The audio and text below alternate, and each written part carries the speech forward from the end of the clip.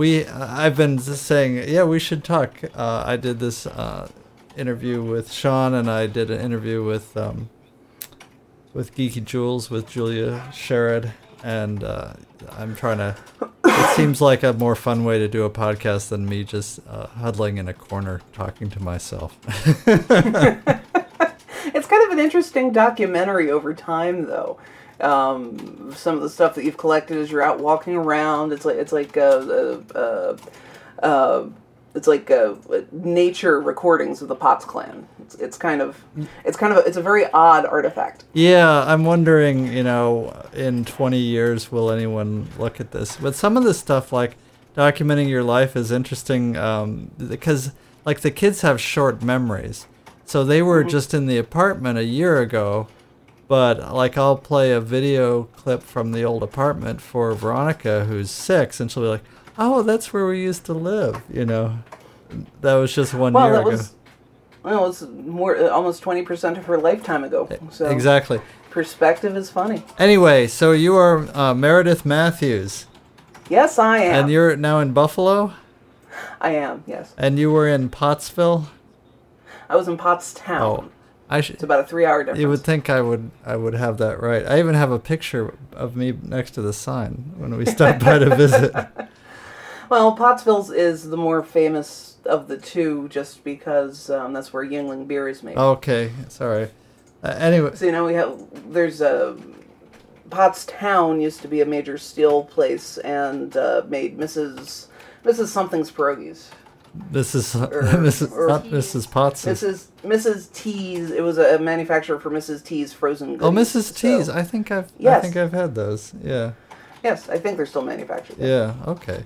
And you are probably your biggest presence online is the long-running Brain Douche podcast.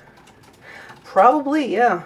I have a couple of websites that are older, but none that are as popular. And I have to confess, I am a little behind on your feed. Well, I haven't published in about a month, so okay, so I wouldn't be too worried about it. But for a while, you were producing an original electronica song. It seemed like daily. Well, what ends up happening? My podcast is remarkable in that I don't have a set posting schedule. Right. Well, neither do I. But yeah, it was a decision I made way back in the beginning, just so I wouldn't drive myself crazy. Yeah. I try to release something once a month, and I've pretty much been able to do that. But I usually produce a little faster than that. So what ends up happening is that stuff kind of accumulates in the corners. Right. So every once in a while, I just publish it all. You do like a big dump of stuff. Yeah. Do a big dump, and I'll just push stuff out daily until I run out. And then you also did Nano Podmo. I did that 2 years ago. Oh, it's 2 years. Okay. I think it was 2 years ago that I did that. But that was a podcast a day, right? That was a podcast a day. It was an original podcast a day. The one thing that I wanted to do with NAPOD POMO, I think the National Podcast Production Month, I think is the thing. The thing with that is that a lot of podcasters got into NAPOD POMO and said, okay, I'm going to do this one thing for 30 days. Yeah. And one thing a day. And it was completely unrelated to their normal podcasting. Right. It was a new feature. It was a whole new show in some cases.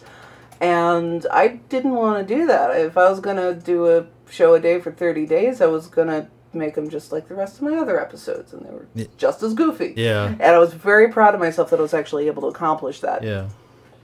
Now, what's really crazy, though, is right after NAPOD POMO, publishing a new episode every day for 30 days, I decided to keep going, and I followed it up immediately with an advent calendar. Yeah. So I ended up publishing, it was 55 days in a row, something new every day. Nice. Which was long, but it was also a lot of fun. I haven't done it since, you'll notice, but it was a lot of fun. Down the chimney with the greatest aplomb came this cat, Santa Claus, like a hydrogen bomb. He had big horn-rimmed glasses over deep sunken eyes, He was wearing a tuxedo like an earth person in disguise. He spoke not a word, but he began to unload, and man, we was amazed at the supply this cat showed. Have a funky, funky Christmas.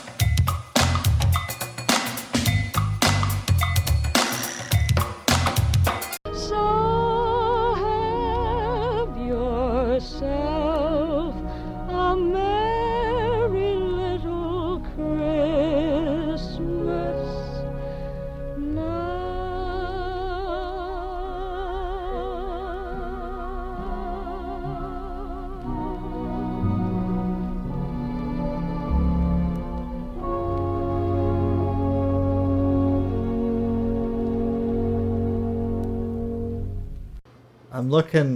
I'm pulling up my iTunes just quick here to see what you're up to.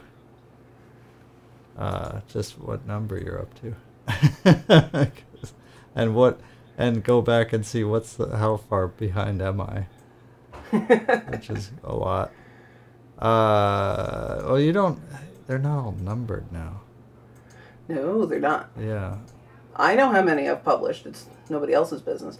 If you look at it in the store or on the store website, it'll show you it's 160 episodes right now. Nice. Okay. Or 161. One of those. Wow. And for 4 years, that's not too bad. And you're starting to do videos too.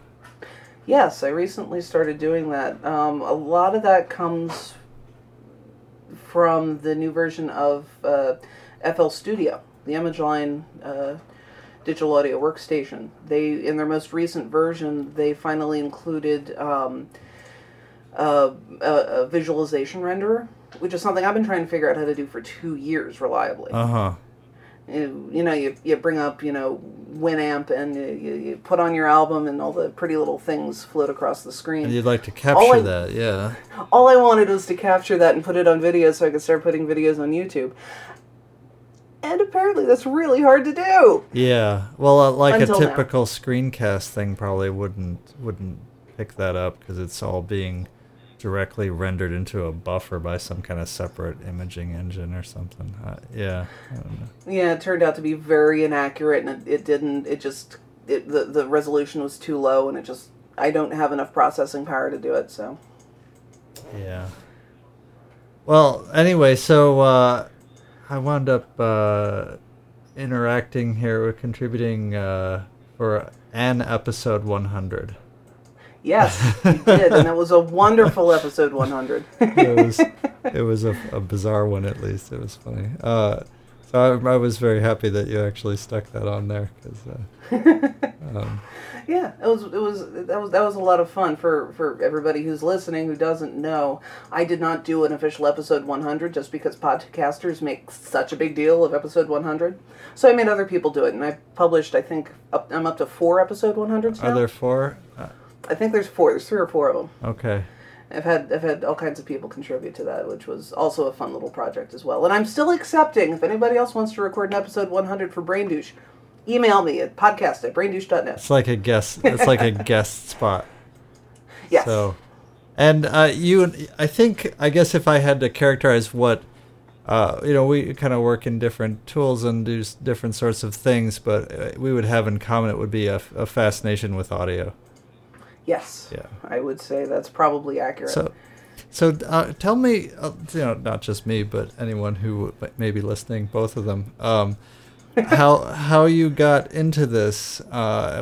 Because you did have an actual background in this as a living. Yes, I was absolutely convinced that I wanted to grow up and be a radio producer, a radio engineer, really.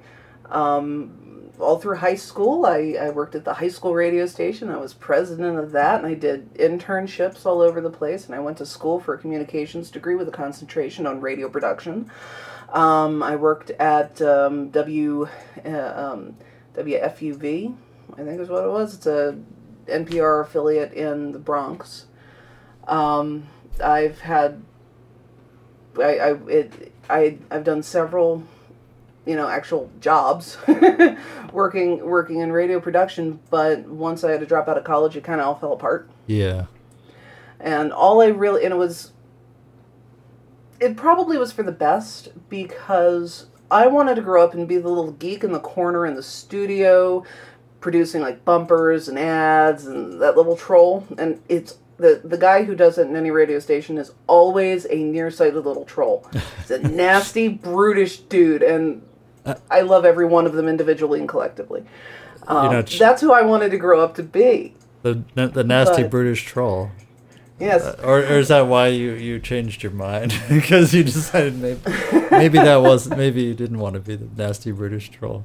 No, I definitely wanted to be the nasty British troll and have my own little studio, my own little board, and all my little seat recordings of music and the little gadgets and the microphones and coming in and doing ads for sneakers and stuff for old people. It didn't work out because the other reason that I'm kind of pleased it didn't work out is because once I got to college, I ended up very much on a management training track. Yeah. And which it was a little soul-sucking by comparison. It wasn't nearly as much fun. I was doing paperwork, and I was negotiating contracts, and I was doing a lot of talking, a lot of organizing, and a lot of scheduling, and I wasn't actually plugging things in or recording things or, soldering things. The fun stuff, yeah. Yeah, I wasn't doing any of the fun stuff. They wanted me to go do all the managerial stuff. And yeah. Well, we have that slightly in common because while I never got paid for it, I was involved in my college's radio station, and I was the student production manager. Oh, cool. And I'd interviewed people, and I put together carts. I got people into our little studio and recorded them and added music and made promo carts for this and that going on campus and stuff like that. Yeah, that's what I wanted to do, and it never happened. And was just in those days back in the previous century, it often involved vinyl, and it involved reel-to-reel machines and slicing out bits of tape and taping them together and hoping it didn't all come apart and jam before you could get it transferred onto your little cart. Oh, yeah. I worked at a radio station called WNWR. It was a time brokered AM station in Philadelphia. And they had the entire range of radio technology in their studio. And I'm really glad that I got a chance to work there because I had to work with reel-to-reel, had to edit reel-to-reel, worked with carts, worked with tapes. They had a digital editing workstation that I worked with. I had to learn how to work with vinyl. I had everything. They had DATs. They had a hard drive. Absolutely any kind of thing that has been used in radio production in the last 40 years was still being actively broadcast out of this radio station. Wow. Yeah, it was a little wacky. It was especially wacky when we had the angry Polish lady. Who was the angry Polish lady? Well, since this is a time brokered station, I mean, anybody could pay their $100 and come in and do a radio show.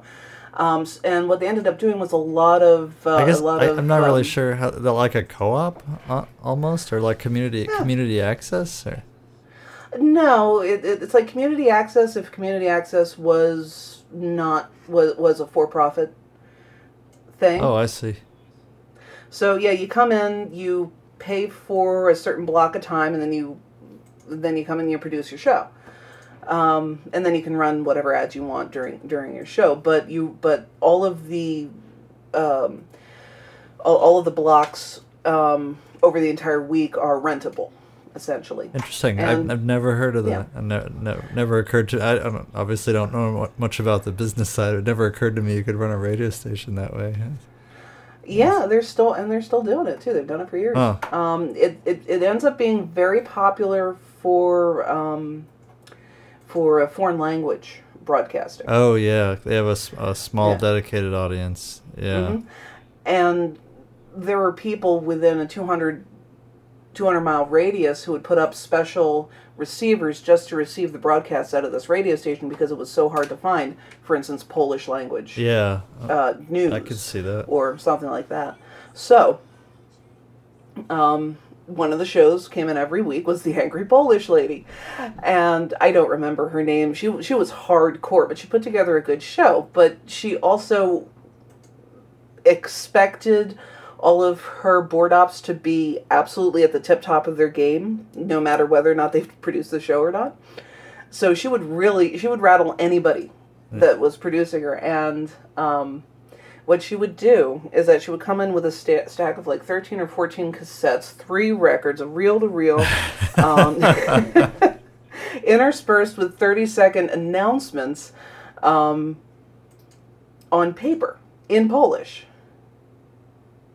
And what she'd do, she'd hand you this and say, okay, there's this at this minute and this at this minute. And she was actually really organized about it. She'd say this, she would have marked down the approximate time within the hour that a certain cassette or whatever should play. So you had to be really scrambling to have everything cued perfectly. So you were you had to be on top of it, on top of her every 30 seconds something got changed. Wow. And it was going back and forth.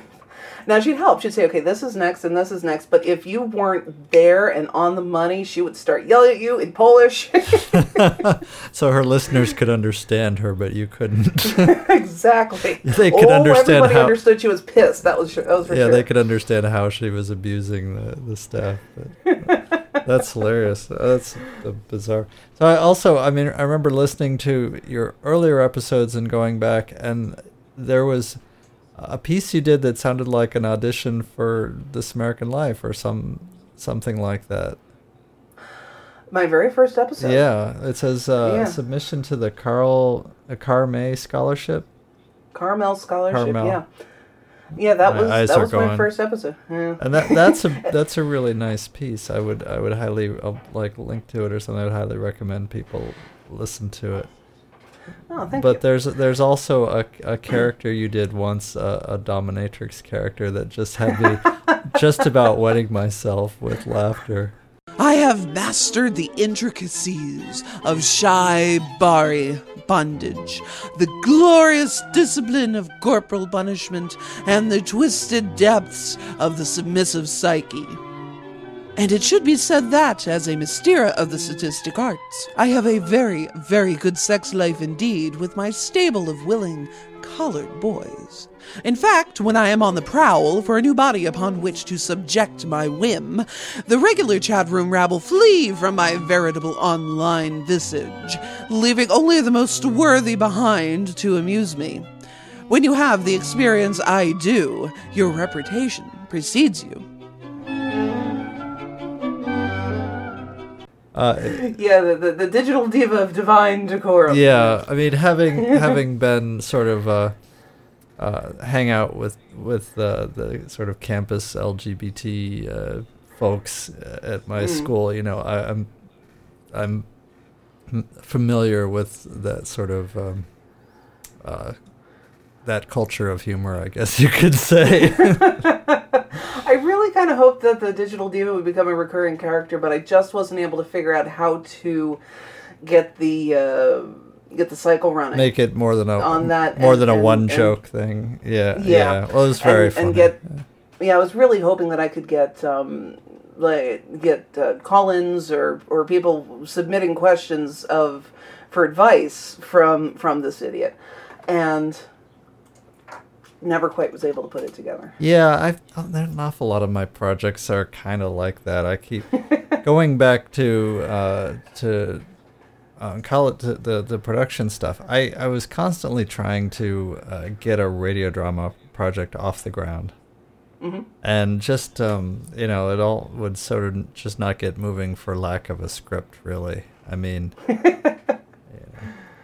But that will prevent drama from dramatizing. A friend of mine wrote like a spec script for me to look at, in which was basically a murder mystery in which all the freshmen on campus were killed horribly, and I just kind of it was funny, but I just thought maybe the station administration and the college, the people that try to promote the school might not really appreciate that. Yeah, that's pretty much only funny to sophomores and juniors, I guess. Yeah, something like that. Yeah. So you've also, you've made you're someone also who just collects plugins and collects like electronic music tools, and there's a lot of stuff. I'm mostly a Mac guy, and there's not quite as much free stuff. There's a lot, but I don't get to play so much anymore, with stuff like that. But as far as synthesizer tools and synthesis plugins, and tell me a little bit about some of these, because you have produced a lot of music tracks. Yes. I try not to hoard VSTs. There are some people can have a real problem with that, start collecting them like baseball cards. Yeah. And then you have 30 million things and you don't know how to use any of them. So I try to... But you'd say that's fair. You're like a connoisseur of these different tools. I try to stick with slightly more developed things and stuff that has a good reputation for making ambient music, since that is the genre that I mostly work in. Let's see. Well, how about I bring it up and take a look and see what we have here. Ambient is a pretty big umbrella. Yeah. Yes, ambient is about as big an umbrella as rock music. I've got quite a large section of my iTunes library is ambient, and to me that means like stuff like The Orb and Aphex Twin and Ambient Works Volumes 1 and 2, which I highly recommend. But I've listened to them. I've listened to the Aphex Twin's ambient albums, and I have a real hard time getting into them. Really? They sound I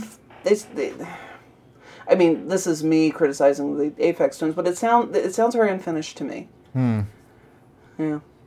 Well, they're kind of all over the map. Some of his early stuff was sort of rough, but it's stuff that that kind of stuff I can listen to while I'm working on something else. Yes, absolutely. So, VSTs and plugins. Some of my favorite plugins are by DSK. DSK has put out, probably 50 plugins at this point. And I can very much, their space music plugins are particularly good. I think they're very clear. They've got great delays on them. And they're very much in the spirit of space music, which I have produced some of. So you want to look for a DSK Odyssea, and there is, what's another one? DSK Darkness Theory, DSK Chaos Theory. And I'm also a big fan of their DSK Orans, which is it's just a two.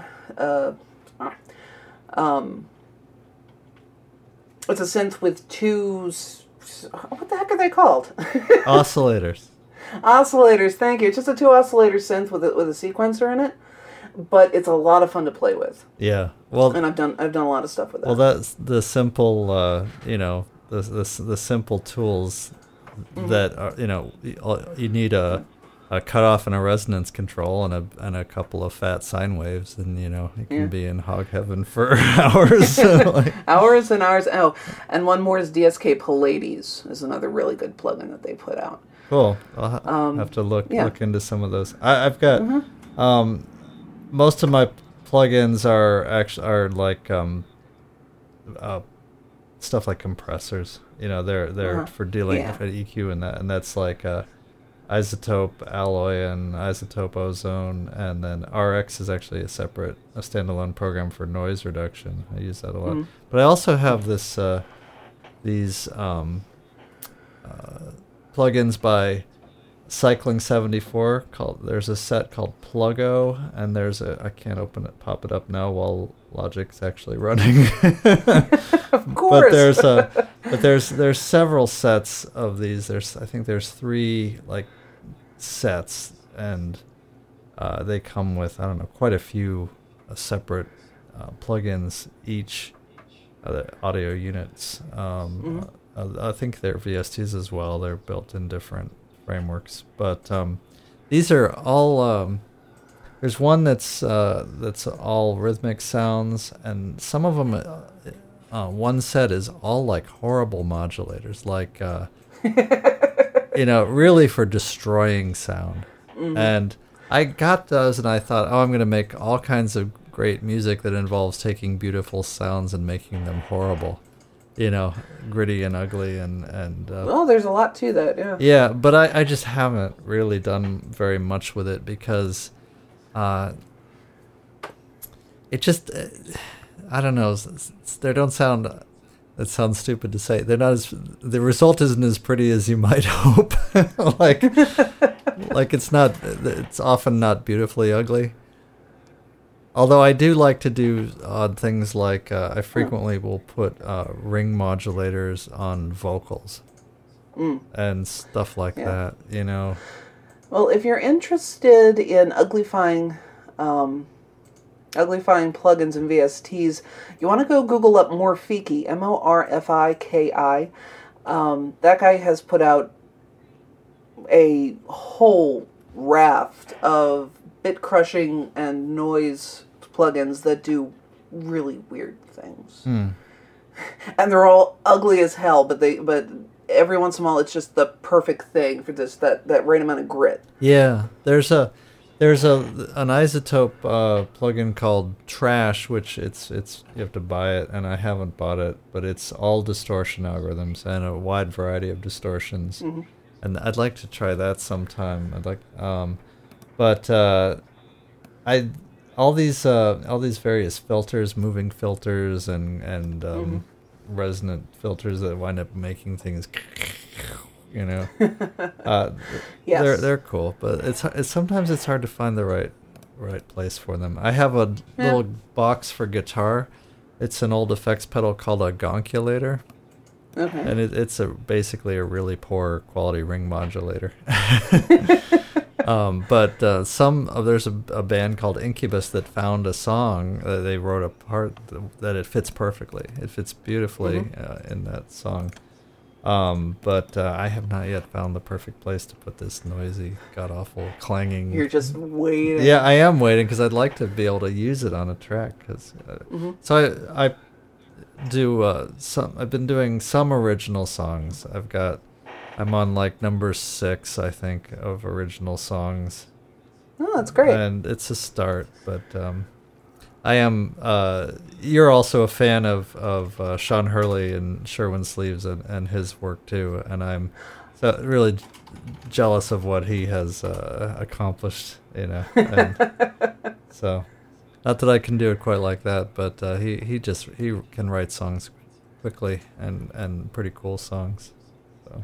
Yes, he's demonstrated his technique in several videos. I don't know if they've made it out to the wider web, but I know that his personal little cult of personality, the Stalwarts, have seen several videos of the master classes. Yeah, the master classes, and they're excellent examples of how to produce fast, which I am always, always, always an advocate of producing music as fast as you can possibly stand. I think that's right. And my technique has always been so far always, I've been only doing this for a short while, but start with lyrics, and then for a while I would come up with a melody independently and record the melody as a MIDI track, and then tweak it, and then play it through my headphones, and then sing against it, and then add tracks to that, which is completely backwards from the way a lot of people do it.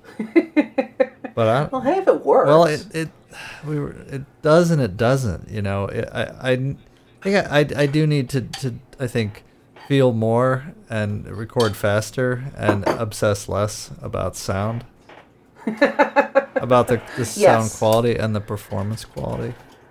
Yes. Sometimes I don't know. It's interesting. But you've brought it to the point where you have now produced an album, and this is you signed up on Magnatune. Yes, I've been producing music and other strange audio ephemera for 3 years, and I was thinking that it was time to release an album. I might as well, right?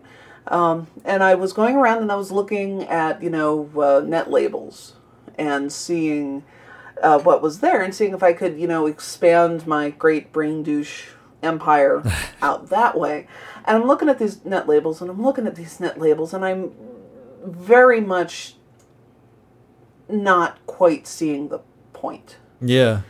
Because these net labels are basically a point of free distribution for geeks and obsessives to come and download your tunes and listen. Well, I already have that with the podcast. I don't need more of that kind of distribution. Right, so I was looking right. at them. I guess, I'm a little unclear on exactly what role these labels have if you can put everything, license, if you're going to make things license Creative Commons and all you need is a server, really.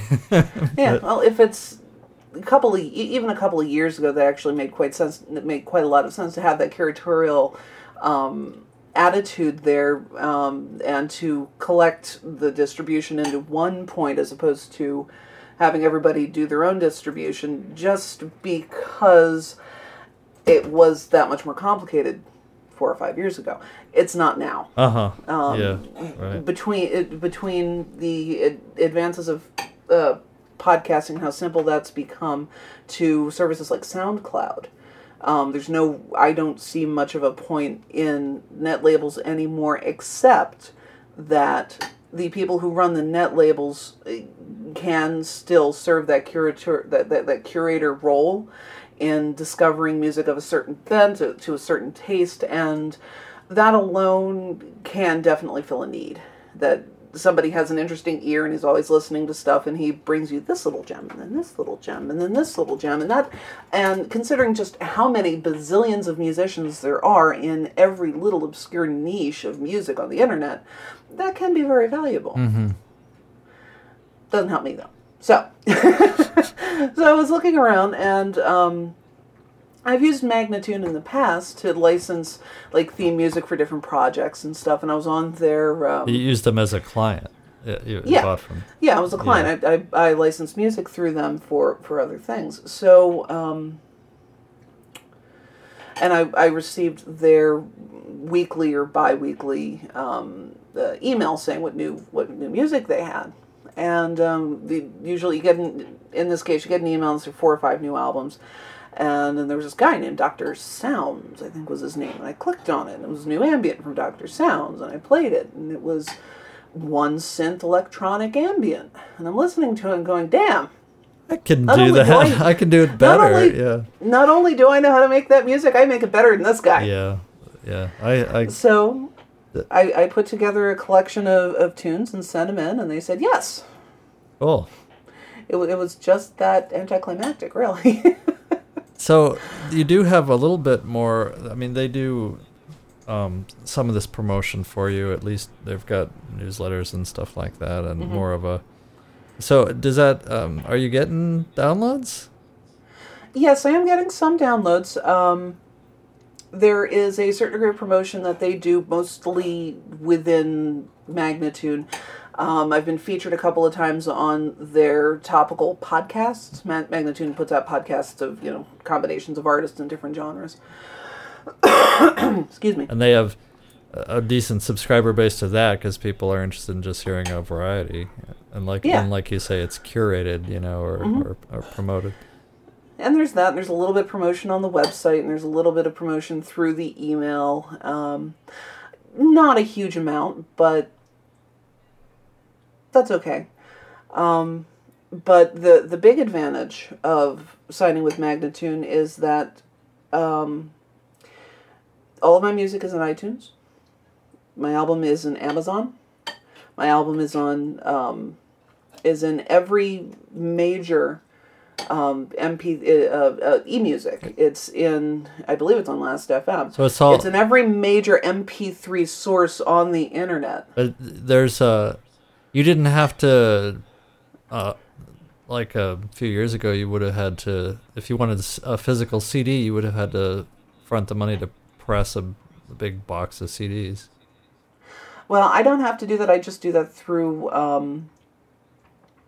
I've printed a grand total of 5 CDs. And I did that through, I did one run through Lulu, and Lulu just actually kicked me off the service. And there's another one that Sean uses called Kunaki. Uh-huh. I discovered that through him, which is actually also a really good service to print CDs, and it's just print on demand. It's really print on demand now, so someone gets basically a CDR when they order it. Mm-hmm. It does. That's they're certainly nicer than that, and the Kunaki CDs are nicer than Lulu CDs. But it's is it like I don't know, I'm so far behind, but like they get graphics burned onto it or labeled? It's the CDs themselves get printed. It's not an adhesive label, it's some kind of wet printing. Oh, cool. You get usually 4-page printed, outside 2 pages, inside 2 pages. And I mean, you have to design all that yourself, clearly, but I also happen to have a graphic designer on staff, so it's okay for me. Right. I keep her very close at all times for emergencies like that. And the big difference is that Kunaki sells, the CDs are cellophane wrapped, and Lulu's are not. Okay. But that's it. I hadn't occurred to me how people can. So, so many people are only do the MP3 downloads now, but you can get a physical CD. That's interesting. And I still wind up buying CDs mainly because I don't like MP3 compression more than I have to have it. It doesn't bother me too much. The big reason that I got CDs printed was so I could give one to my grandfather. Cool. Because he enjoys music. He'd be very impressed that I made a CD. I don't know if he really understands anything that goes on it.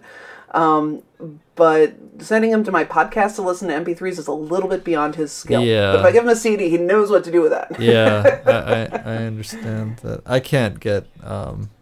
Grace will listen to my podcast, but only because I set it up. And she sees them on my Facebook feed. But as far as being in her iTunes or something like that, she doesn't. She's a little technophobic.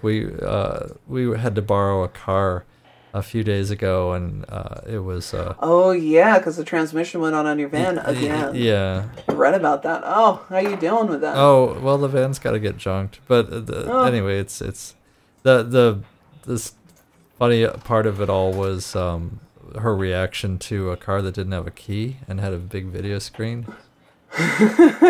So it's a Nissan something, I forget. It's a nice car, but you get into it and you have the little fob in your pocket or whatnot, and you just push a button to start it. And she just thought that was her phrase. I think is, you know what? I've lived too long. I just don't understand the world anymore.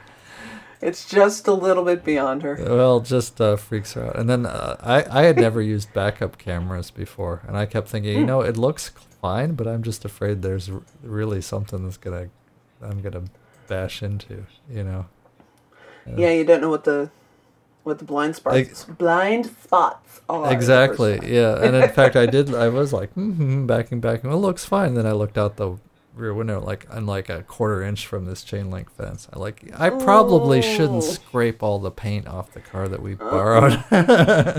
No. Oops. Yeah, it doesn't show you everything, but it's a little weird. But it was a comfortable car to drive. But man, it's just. Oh, that's good. But so yeah, that's cool. It's a nice collection. I've heard some of the songs. No, thank you. Well, they're all available free online. If you want to, edit this, you're welcome to drop in, or if you want me to edit it or whatnot, put it together. I mean, you're welcome to throw in some samples if you like. Yeah, I'll send you links, or how about I let you do that because you're going to be doing the final edit. But I'll send you links to the appropriate things if you want. Sure. Okay.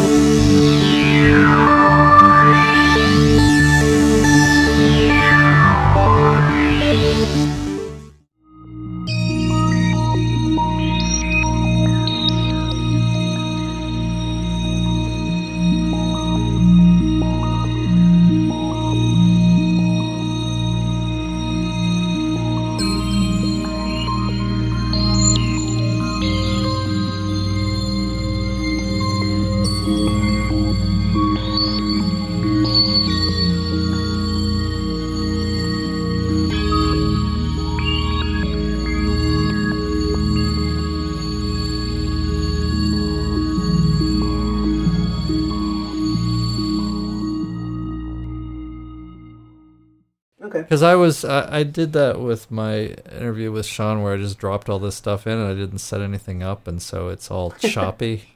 At least the first one, and then last time, the second one, I said, I was saying, oh, you know what, I'll put my song in, but then when it came down to actually doing it, I'm like, I just upload it. I didn't even break it into parts, so it's like a 2-hour chat, almost 2 hours long. Anyway, people can listen if they want, and they can pause it and come back later if it's too long. That's what I do. Little snippy scissor sounds are really cute, though. I like that. Oh, thanks. I just threw that in.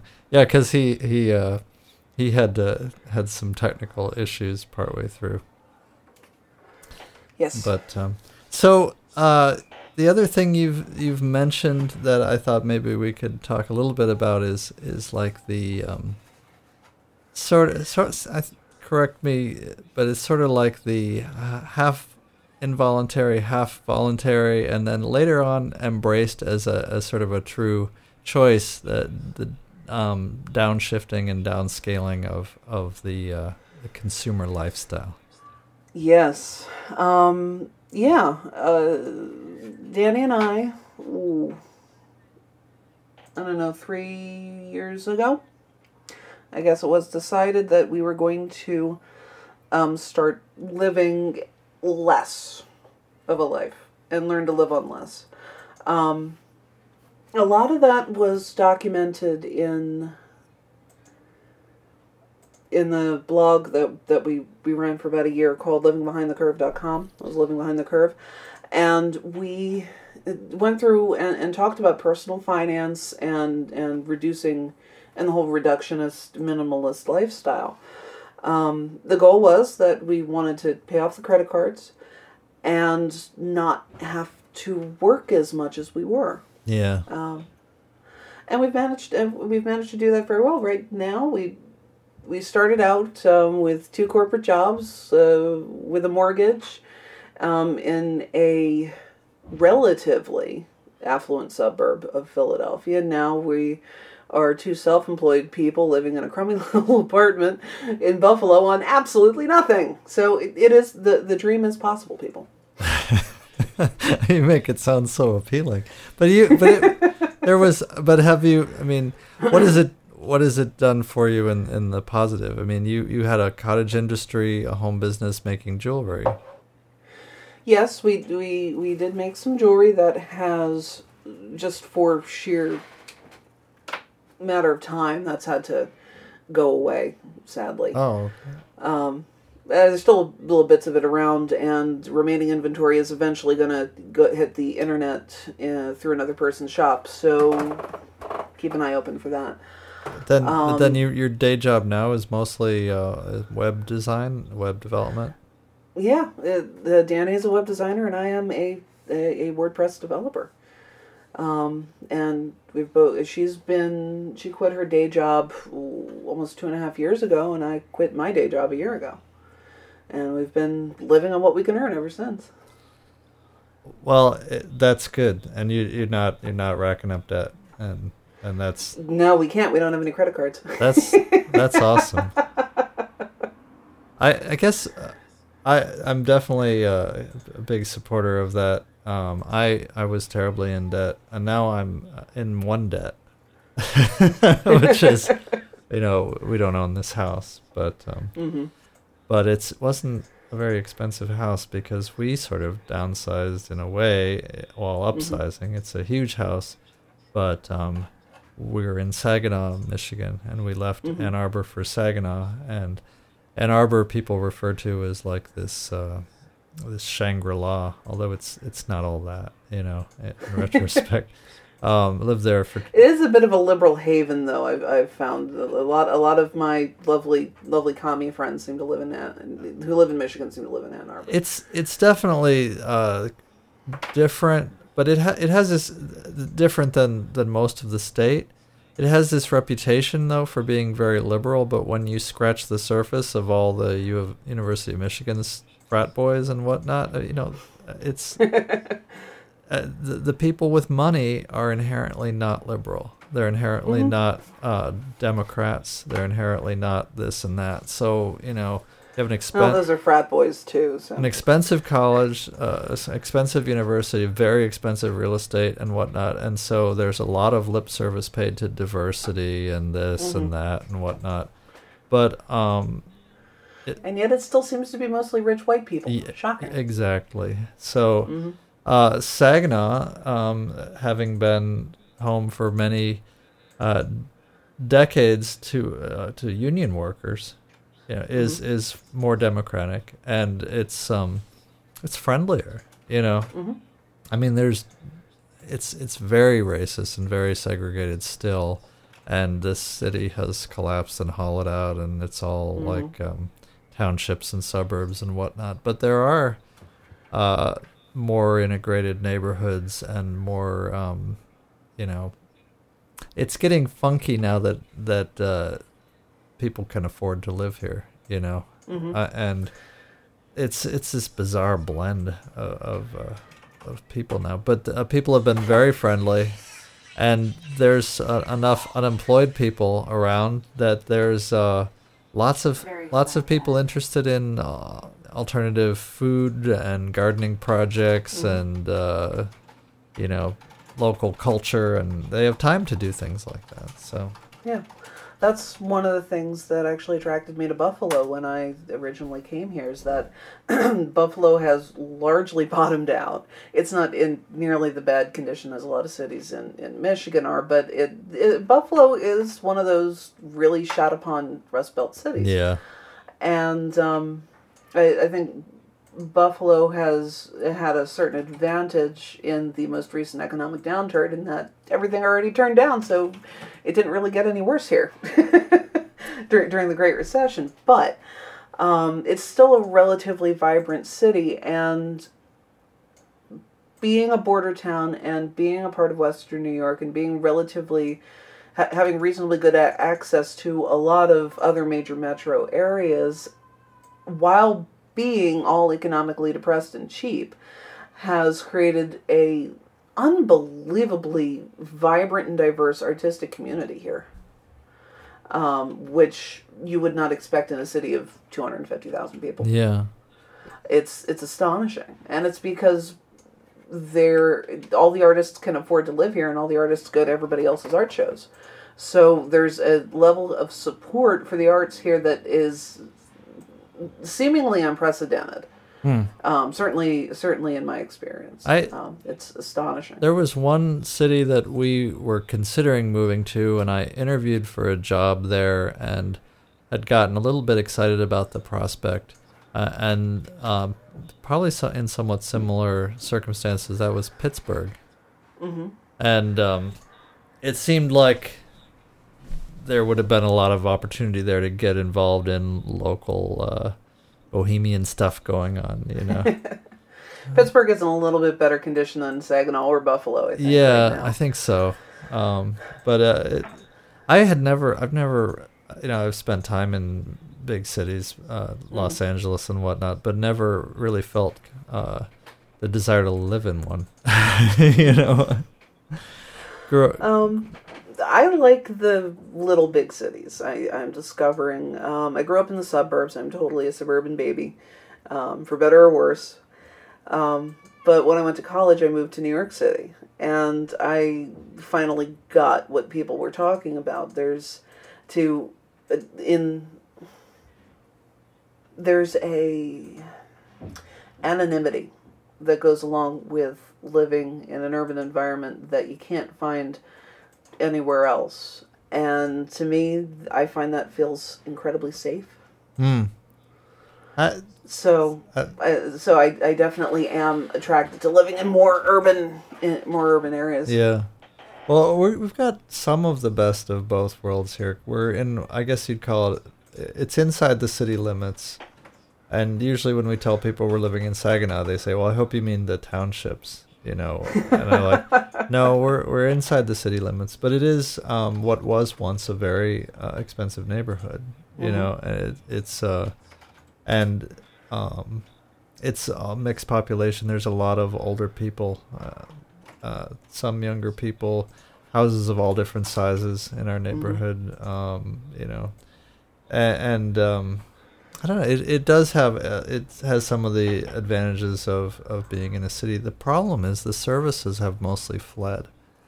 Yeah. So we're in a food desert. There is a farmer's market. It's running now, but it doesn't run all year round. And then we still have to drive 6 miles to a grocery store where we really want to find things to eat. That's a problem I don't have, thankfully. You've got neighborhood groceries? Yeah, we have full size. Well, I am, instead of being just inside the city limits, I'm a block outside of the city limits. So I'm really just right on the line. So I'm basically in between kind of the bad part of town and some very affluent suburbs. So I end up with both. I'm right next to a fairly dense commercial district, so I can go get whatever I want.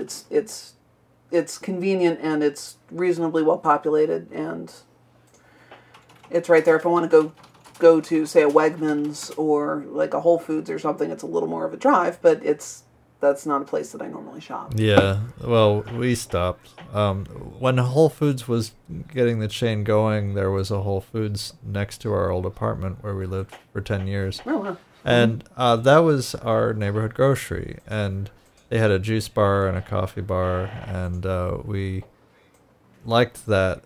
We would go on Sundays and get a juice or something. We couldn't, obviously, you don't want to do all your grocery shopping at a Whole Foods for cost reasons, but yeah, really. But we did get some things there, and it was a nice place. I would take Isaac, and we'd hang out, and I'd have a coffee, and he'd have a smoothie, or vice versa. I don't know. And then that disappeared, and they put in a Whole Foods a couple miles down the road, and that Whole Foods was a giant, obscene, swollen, bloated temple of food. Oh my God! It's just the antithesis of a grocery store. It's like friends would say, "Oh yeah, I wish I had enough money to shop there." And I have to unpack that for a minute. Wait a minute. You wish you earned enough money that you could give it to them? Really? Because that would mean because I mean that signifies full of meaning, like it signifies it's like your aspirational food store. It's ridiculous. So over the winter, I ended up staying. My parents had some medical issues, and I had to go stay with them for about 6 weeks. And I did the cooking and the shopping and the cleaning and the errand running, and I took people to the hospital and off to the doctor. And my parents live in Willow Grove, Pennsylvania, which is really a very nice suburb right outside of the northwestern part of Philadelphia. And they have no lack of grocery stores there. What they had is they were all these gigantic bloated stores, just like what you were talking about. And I ended up having to do all the shopping at this thing called a Supergiant. And what a Supergiant is the size of 2 regular giant food stores. Wow. With twice the space inside. But for some reason, they didn't have twice the products. Yeah, So you have to walk 5 miles to do your grocery shopping, but you don't have any more choice. That annoyed the shit out of me. Yeah, yeah. You've got this great big store. Why can't I have all kinds of awesome new things to go shopping for with my parents' money? I mean, it's not my money, so I might as well go buy interesting things to eat, cook, and you get to cook, and then maybe they wouldn't. They'll at least try it, right? Because they have no choice. Yeah, it was a bit of a captive audience. Yeah. But these stupid stores, for as huge and fantastic as they are, it's not giving you anything other than spending more time in the store. Yeah. It's ridiculous. Yeah, it's so I wish I could love our neighborhood groceries more. They're still not neighborhood, they're still several miles away. But but what I can't love is the quality of much of their food. Yeah. That it's just too much of it is processed. And I don't know what you're doing with gardening, if this is part of your what you feel called to do, but it's really Grace's thing. But with all this, we have a good sized lot, and the plan is to try and put in ultimately a permaculture food jungle, with all kinds of beds, and we want to have urban chickens as well. Ooh. Well, we're renters, so we don't really have that option. Oh, yeah. If we had more time, we might, Dani at least might partake in more gardening. I really have a bit of a black thumb and a lifetime of allergies against plants and trees and things that grow. No, I like doesn't really trend me towards wanting to go play in the dirt in that way. Yeah. Do you have a little space for a plot you can use or something? If we wanted to, I'm sure our landlords would let us dig it up and grow things. Yeah, but it doesn't take that much to do. At least herbs or something like that. Yeah. Well, we have a little window box with chives and I think marjoram growing right now. Oh, that's cool. Okay.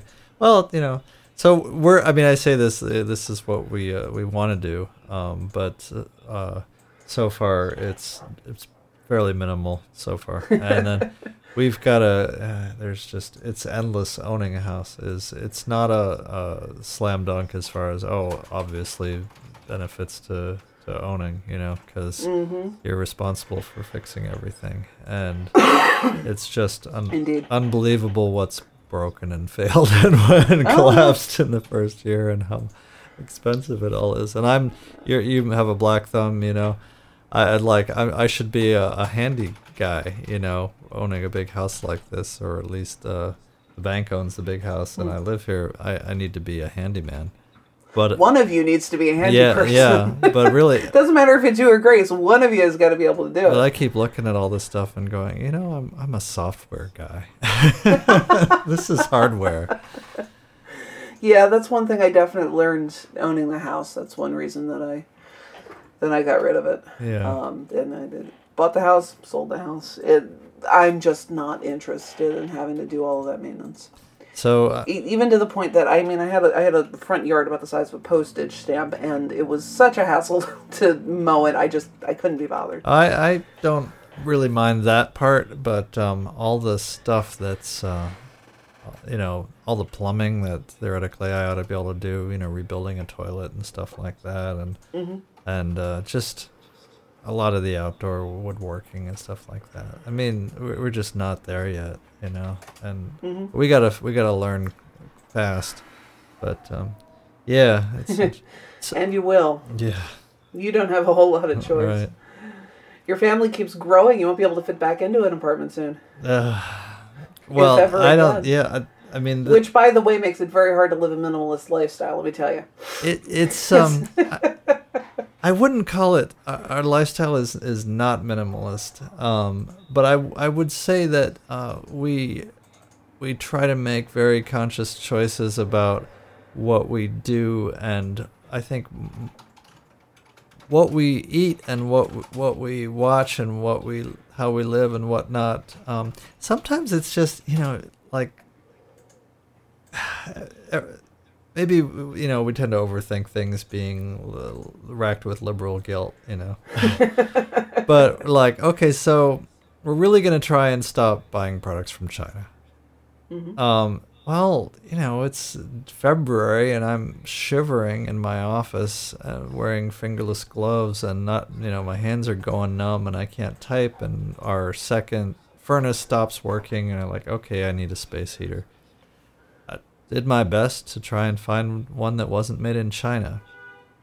Even brands Couldn't find one. Even brands that up until weeks ago were not made in China. You're like, find a model online and said, made in USA. Oh, cool. Go to Lowe's or whatnot, look it up. Oh, look, they just changed it. Good timing on your part. So stuff is just, what little products are still manufactured here, they're just disappearing at a truly alarming rate. I'm not as concerned about product consumption as you generally are. Now, part of that is I don't have 5 little consumers running around my house breaking my stuff either. Yeah. I just don't have as much of a need to much of a stuff need as you guys do. I try and concentrate on supporting businesses that I want to support. Yeah. And just be a little more conscious of which stores that I'm actually going into. I have completely cut Walmart out of my diet for years. Excellent. We don't shop but there. that doesn't mean that I don't go to Kmart, because sometimes you need that. Sometimes you need something that you can only find. Sometimes you just need a thing that you can just find there. Yeah. So I go to Kmart or I go to Target. I actually don't shop at Whole Foods. I don't agree with some of their corporate policies. Right. They've got some very sizest corporate policies active that I find is enough to keep my dollar to myself. But I go to Wegmans. I try to be more conscious of where I shop. Now, I'm not a real hardcore nut about it, though. There are many people who are much better at it than I am. Who are very, very careful to make sure all their money stays local and supports local businesses, and I just don't have the time and the energy to do that.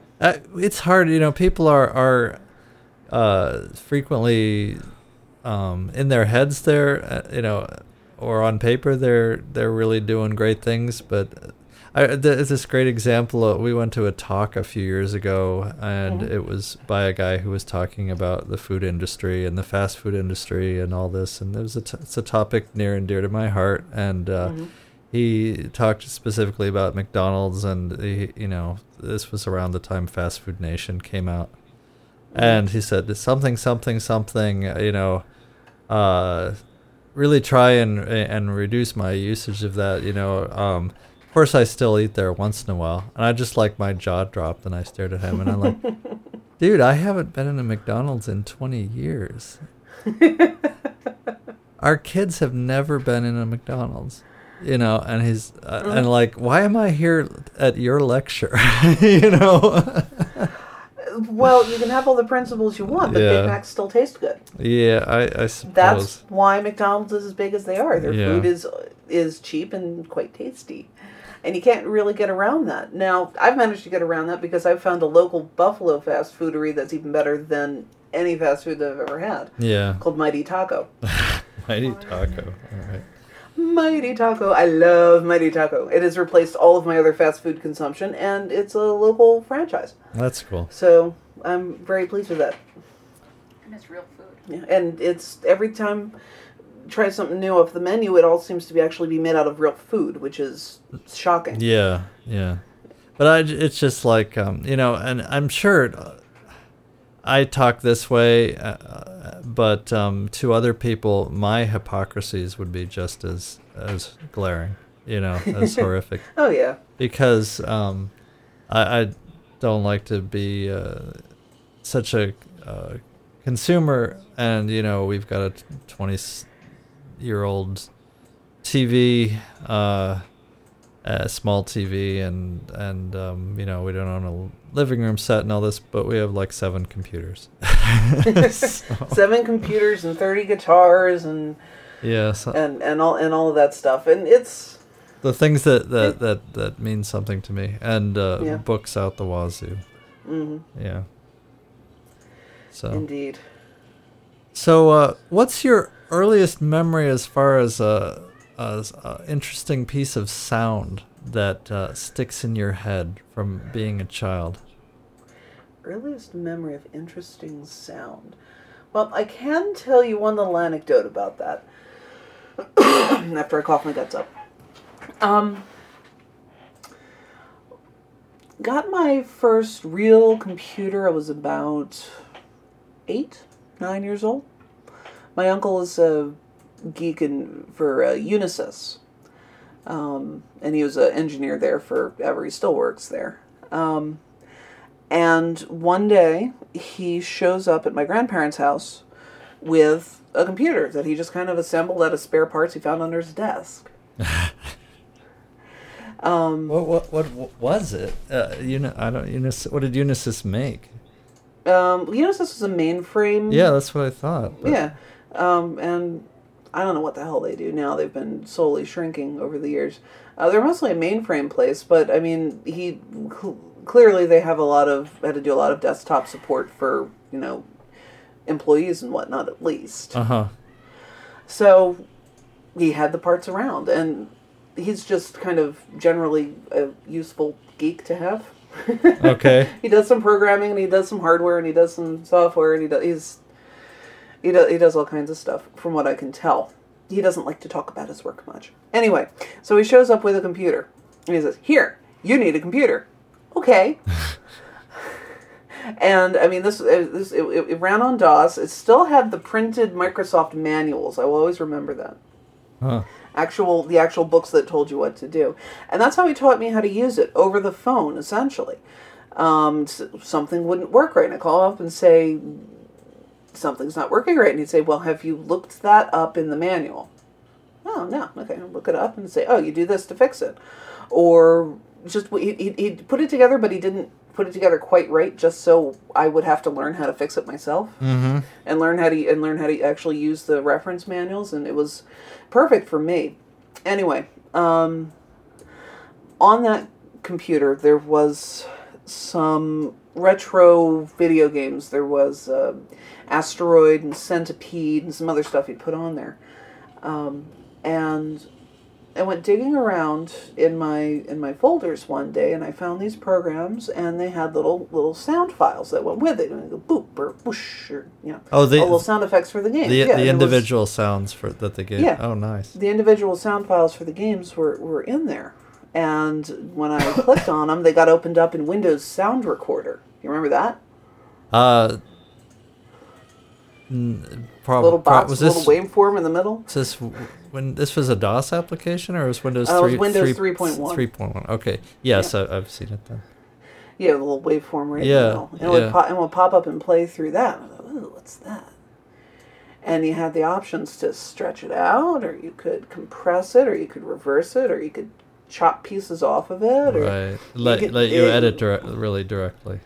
Yeah, you could directly edit the waveform. And it was very, very primitive. But I remember being fascinated by all the different sounds that I could get out of this one little sample. And I would sit there and I would do that for hours and hours and hours. Hacking it up, and spool. Hacking and slashing and spindling and mutilating all of this stuff. Spindle, mutilate, cool. And I ended up with megabytes and megabytes of these recordings of just strange and bizarre things I was able to do with these little sound files. Nice. Yeah. And that was my first. I think I'll call that my first memory of really being fascinated by what sound does. By sound, cool. Okay. Yeah. All right. See, I'm a little older. I was working when Windows 3.0 was in beta and was doing multimedia development for it. But wow. But that was my first, actually part of my first job after college. I was working on Windows 3.0. I was mostly a Mac guy, and they were just starting to sort of roughly catch up with GUIs. Mm-hmm. And I won't call it comparable, but yeah. And what we could do with multimedia on Windows machines with, programs like Toolbook that was sort of an attempt to clone HyperCard.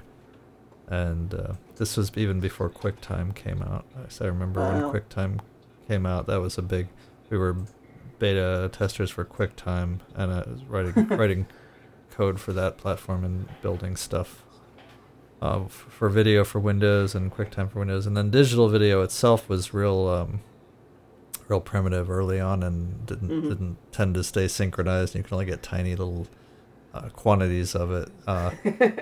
So most of the stuff I was working on then involved video discs that were controlled. It played through your monitor using like a green screen kind of an effect, a chroma key effect, and then the computer would basically drive the video disc. So, but that's neat. I guess as far as the sound on the computer, there was a thing called Sound Recorder. There was a Farallon product, which was a little like an 8-bit interface box that could record to like a Mac Plus or something like that. But basically, as soon as they got to the point where they had a hard drive instead of a floppy, you could record audio and start messing with it. But it was pretty low. The built-in audio output was pretty low res. Oh, sure, yeah. Yeah. But okay, interesting. I had a little Sean Hurley's character.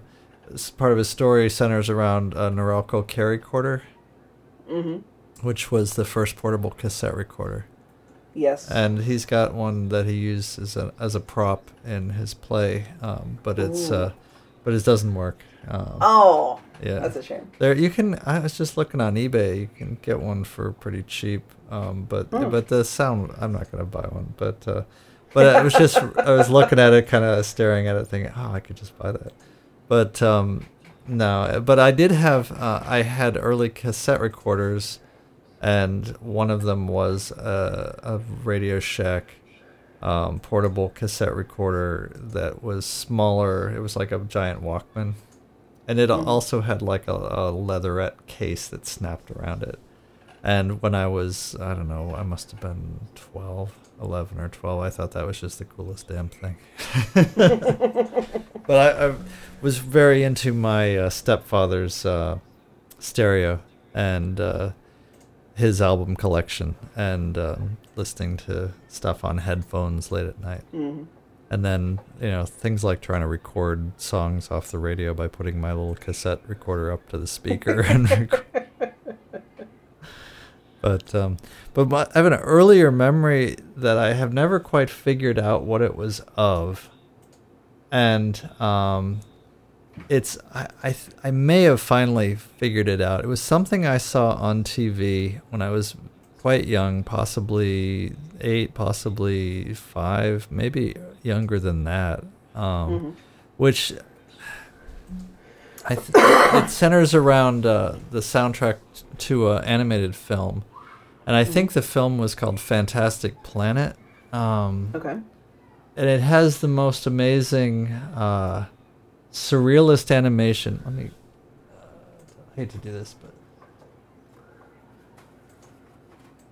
yeah, Fantastic Planet, 1973. I don't know why it would have been on TV in like 1973 if it was this sort of French animated film from that era, but that's what I remember. Oh, I have seen this. That's good stuff. And the soundtrack is filled with very interesting ear candy and a lot of sort of, it's probably a plate reverb, Oh, sure. And I remember being just fascinated by that, and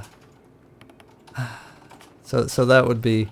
But I have this theory. I sort of bring this up because I have this theory that people have, like you have dogs that are sort of scent hounds and sight hounds and whatnot. The people have sort of a specialized sense, or maybe a sense that they'd miss the most, And I've always had kind of bad eyes, so I would describe myself as a hearing hound. You know, that like hearing is my dominant sense. And I suspect probably you and probably Sean are probably the same way, that you sort of your approach to the world has a lot to do with sound. I've certainly always, I think, been more interesting in the way things sound than the way they look. I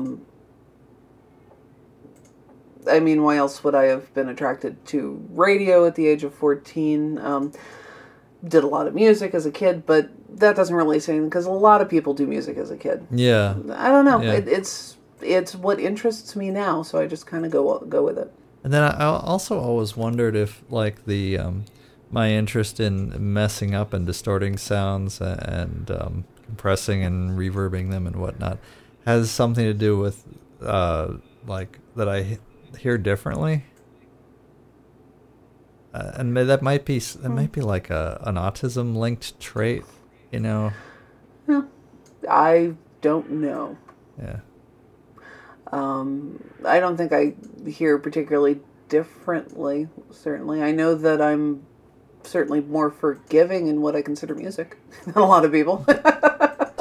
Did you like? Were you often into music that was, I guess I'd call it cathartic, in that it was very noisy and not sort of sweet or pleasant, but yet it made you feel better, you know? No. No, not into like. Not until relatively recently have I really gotten into the really avant-garde, the really experimental, the very noisy. Yeah. That's all much later than my developmental moments. Junior high and high school, I was would collect the most.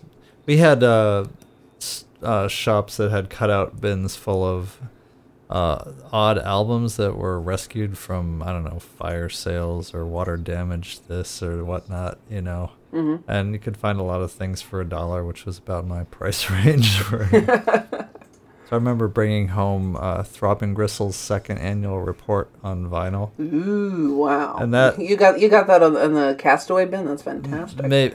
Maybe not, but it was the same process. You know, I found it in like a store you would not expect to find it in. Makes for a good story at any rate. Yeah, but I don't know if that was a cutout or just discounted. You know, it was certainly discounted, or I wouldn't have ever bought it.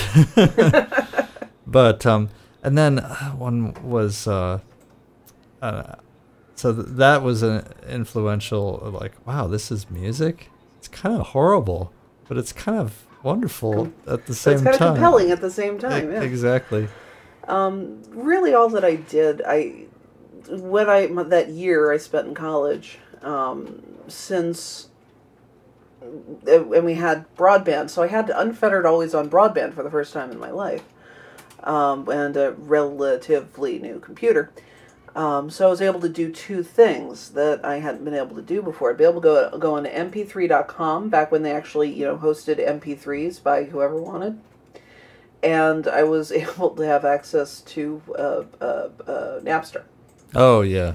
Yeah. So at mp3.com is where I first learned that music doesn't always have to have like a melody and a rhythm and, be songs. Right. And I found out about experimental music and noise music and all that the really bizarre fringy avant-garde, which apparently was in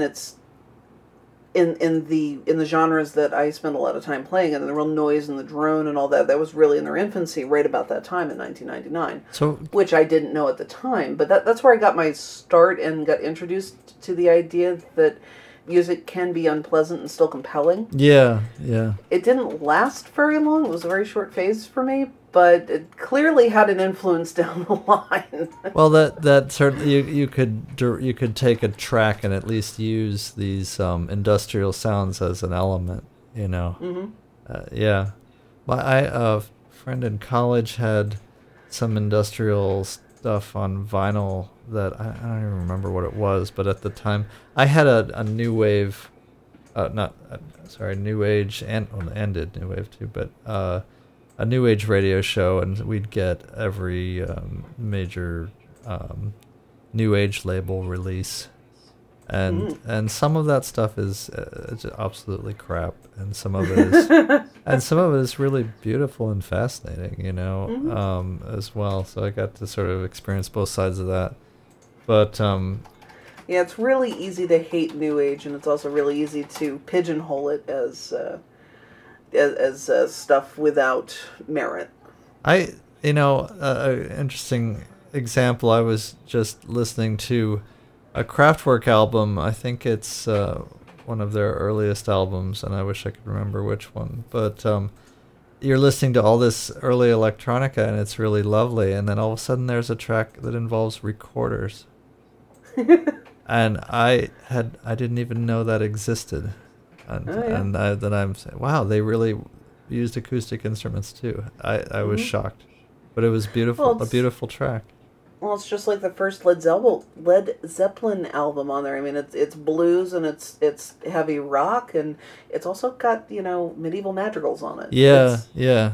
People who those initial albums at the beginning of any kind of movement are really weird. Yeah. The genre hasn't settled into sort of a conservative set of conventions yet. Yeah. Yeah. Cool. All right. Well, I should probably get downstairs and start cleaning up dishes and thinking about what I want to eat for dinner, given that it's after... Oh, wow, it's almost 10 o'clock. Is that right? Yeah, it is. I gotta get scampering myself. Okay. Well, good. Yes. Yeah, send me some links to the stuff you'd like me to include, and I'll put it in the show notes. If you want to borrow the audio for your feed too, Sean did that. You're welcome to if you want. And sure, I will. When it comes out, I'll let you know, and I'll just send you some links, and you can do with them as you wish. And then you're gonna send me the your side, and I'll splice it together. Okay. Okay. Yep. All right. Great to talk to you. Awesome. It was fun. Good. Take care. You too. Bye-bye. Bye.